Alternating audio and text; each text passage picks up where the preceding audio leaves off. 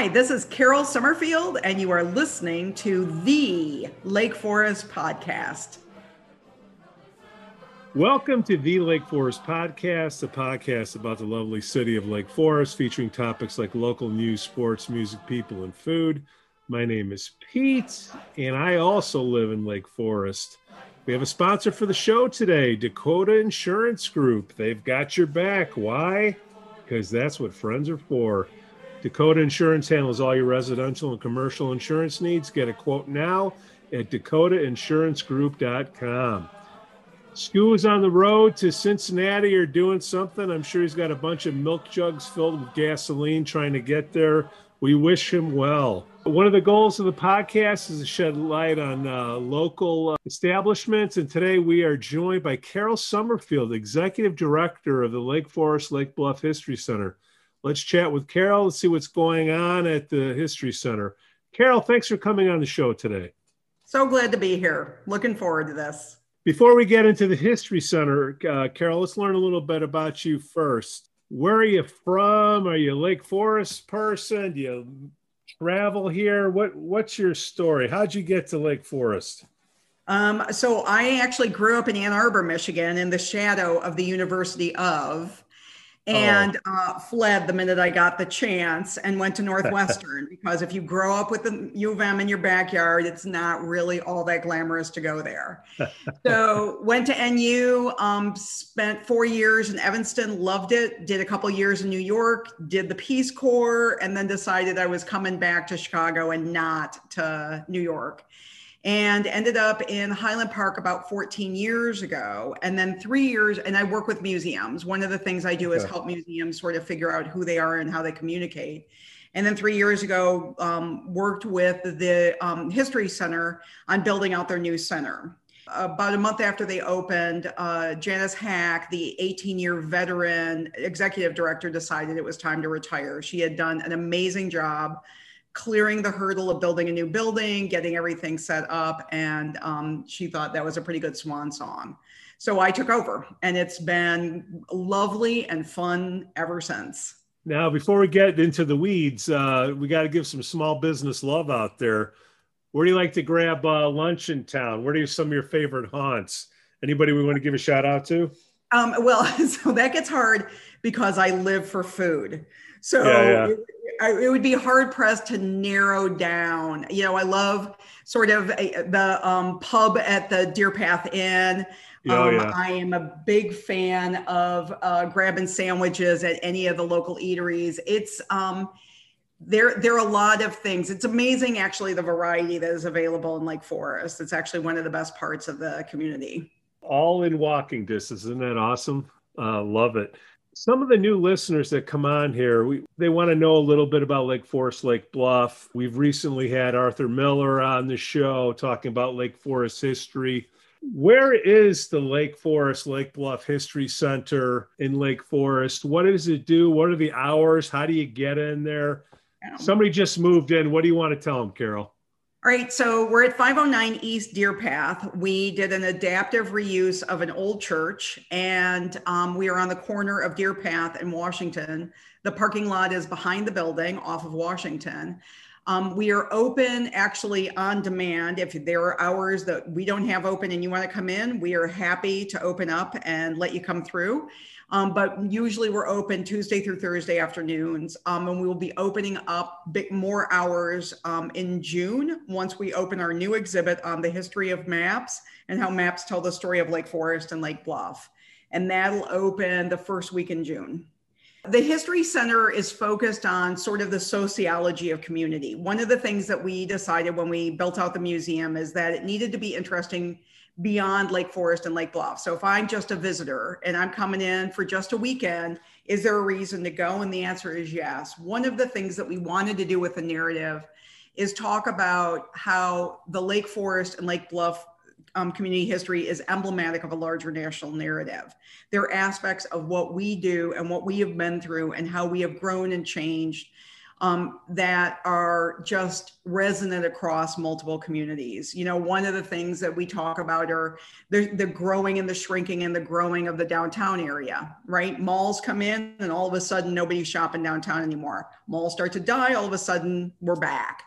You know, and people are looking for that sort of vibrant small town center. The visitor center has two sections. We have the main exhibit hall, which is permanent. It's got touch screens. There are about 200 some stories in there. And then we have a special exhibit hall, the Catherine Bell Hale Gallery, where right now the exhibit is on turning 20 in the 20s. And that was focused on what life was like for a young woman in 1920 and what life is like for a young woman today. And it was driven by looking at the history of Ginevra King. And since you're relatively new, you might not know the F. Scott Fitzgerald connection to Lake Forest. So he came in 1917 and fell in love with a young socialite who lived here. And they courted sort of through letters over a course of 3 years. And eventually she broke his heart and ended it. And it's believed that she is part of the model for Daisy Buchanan. And much of her story has been seen through Fitzgerald's eyes of the spurned lover. And what we wanted to do was take a look at what the reality of her life was in 1920. In 1920, as a woman, if you married, you no longer could have a passport. You were on your husband's passport. You could not travel alone. You could not go into a bank alone. You could not withdraw money. You could not buy property. You could not sell property. If it was not your father, it was your husband. And so choosing a husband was as much a business proposition as it was a love interest. And right or wrong in her rejection of Fitzgerald, part of it was based on the fact that she just didn't know whether or not he would be able to take care of her. And, you know, in hindsight, of course, he was actually quite terrible with money. So, you know, it wasn't that she was far off the mark. And we built this exhibit with the idea of looking at how has 100 years changed for women. You know, in 1920, you could not marry a foreigner as a woman without losing your American citizenship. And we clearly have come a long way from there. So that exhibit will be up until until Memorial Weekend. So if anybody wants to come in and find out more, it's a very fun exhibit. So do you got a call before? Do you got to knock on the door? It looks like it was somebody's house before. Well, the house part is actually the archives where we keep all of the materials that we've gathered over the course of the last 50 years on the history of the communities. The church building itself, which has the big mammoth white doors off of Deer Path, is one entrance. But if you go around back and park, actually there are glass doors that are a little more welcoming. We would love to be able to change those doors out, but because of their size, it's quite an expensive endeavor, the big wooden doors. But we are open Tuesday through Thursday, and you can come around the back and walk in, or you can, you know, come through the front door. Well, I'm walking the dog all the time. I'd never make it around there. You gotta pop in. Stop by there, and I'll bring the wife, let her know how lucky she is. Things haven't changed though. I think she checked my bank account before we got married too. So we'll edit that out in post. So that's one of the three things I was going to ask you, what people wouldn't know about historically.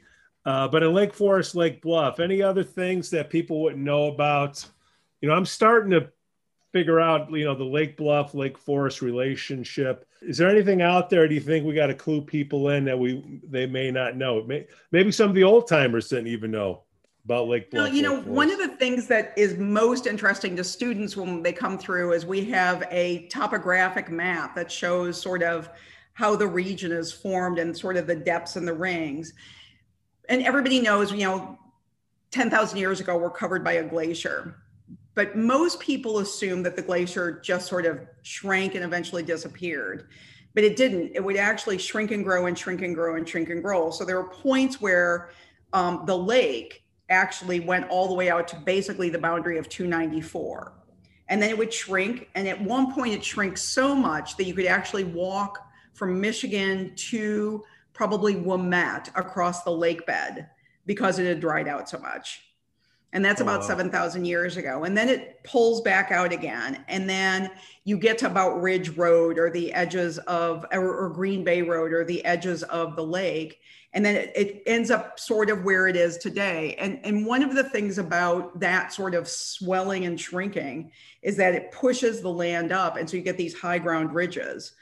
And so 10,000 years ago, 7,000 years ago, Paleo Indians are following the mastodons into this area on their hunt, and they're using those high ground ridges. And then when trappers, hundreds of years later, trappers come in, they start following that. And then when settlers come in, they start following the same trail because high ground is dry ground. And when kids walk to the junior high, they're using the same path that was used by mastodons 7,000 years ago. Green Bay Road was the ridge line of the lake, and that's where the animals walked because they could see what was coming at them. Huh. Yeah, Art was talking about that the other day. Green Bay Road, that he called it the Continental Divide, except that it's not Colorado. Okay, see that?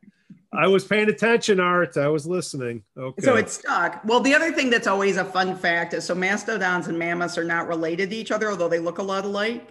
Yeah. And we were mastodon era because they actually preferred the fir trees and they hung right at the edges of the glacier. And then mammoths were down south because they were prairie grazers.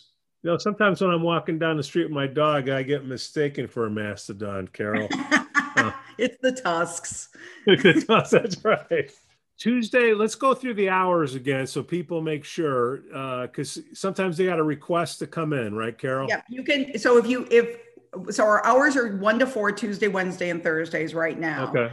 With the map exhibit, and you can always check online, lflbhistory.org, to find out what our new hours are once we've cleared Memorial Day. But like I said, we will be open on Saturdays. But if you want to come in on a Saturday or Sunday, it's just a phone call away. Got it. Okay. So we got the website, we got the hours. Next question. Who do you think we should bring on the show next, Carol? Ooh, well, let's see. We've got some interesting projects in the hopper. The latest is actually looking at the history of landscape design from a Lake Forest, Lake Bluff viewpoint. We actually were a huge influence on the prairie style and the idea of maintaining the natural plant life. And we're working with Craig Bergman from Craig Bergman Landscape Design, who is a lead voice in helping us sort of tell that narrative. Okay, we're going to reach out to him and say, Carol said you got to come on the show. Might say he's really busy. It is his busiest season. Let's see. We've got our sister organization, the Lake Bluff Museum, and Kathy O'Hara is an amazing, she is an encyclopedia of historical knowledge, unrivaled. Learning a lot, Carol. I'm learning a lot. Okay, great. Anything else you want to add? We got the hours. We got everything. I'm going to bring my wife in, let her know how lucky she is. We're going through the 20, being 20 and in the 20s. Is there any admission or anything? Is it part of the taxes? Nope. No, we do not get any city funding. We are entirely private. We are funded through membership and donors. Okay. Yeah, and we have been very lucky to have some loyal and very gracious donors out of our communities. They have been a stalwart to keeping us open and keeping us thriving. I think the only other thing that I would talk about is, so there is the museum, which is super fun, and we have 20 to 30 lectures a year that really, most of them free right now, that really help you sort of understand all sorts of aspects of personal history. You can learn about genealogy, you can learn about medical history, you can learn about community history. We have this whole series we're starting called If These Walls Could Talk, that's on individual house stories, sort of the background of who lived there and why was it built and how has it changed over time. The first one was incredibly popular on that lecture. Some of them are virtual, some of them will be on site. But the second part of our museum is that we do have this free archive. And if you want to write a historical fiction novel, if you want to research your family, you want to research your house, you can book an appointment and we will set up a research carrel for you and provide you with the information. And we've had a young woman who is writing a pilot for a TV show on 1941 Lake Forest spend some time with us. There is a woman who is researching the Ginevra King story who spent a week with us last summer, 2 summers ago. We get a lot of house requests. We get a lot of genealogy requests. So it's an untapped resource that a lot of people don't know about that is a big part of why we exist. Oh, very cool. Did not know that either. Good thing I'm taking notes here, Carol. I have to go back and make sure we get it all jotted down.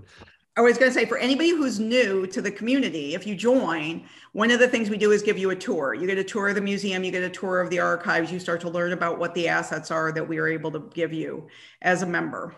And then I'll put the donation link on the podcast too. We got to keep the coffers going there, right? Because we do. Maybe we get those doors fixed. Oh, Carol, thank you so much for coming on the show today. Well, thank you for having me. This has been a joy. You'll be back. We'll be back. Hopefully you'll pick up the phone when I call. Always. Thanks for listening to the Lake Forest Podcast. Please give us 5 stars on Apple Podcasts and smash that like button on Facebook, Instagram, and follow us on Twitter. Let us know what you'd like to hear about in the upcoming shows. Again, I'm Pete and can be reached at pete@lakeforestpodcast.com. The link will be on the podcast notes below. On behalf of my traveling co-host, Scu Walker, who's somewhere in Cincinnati looking for gas, we thank you for listening. Cue the band.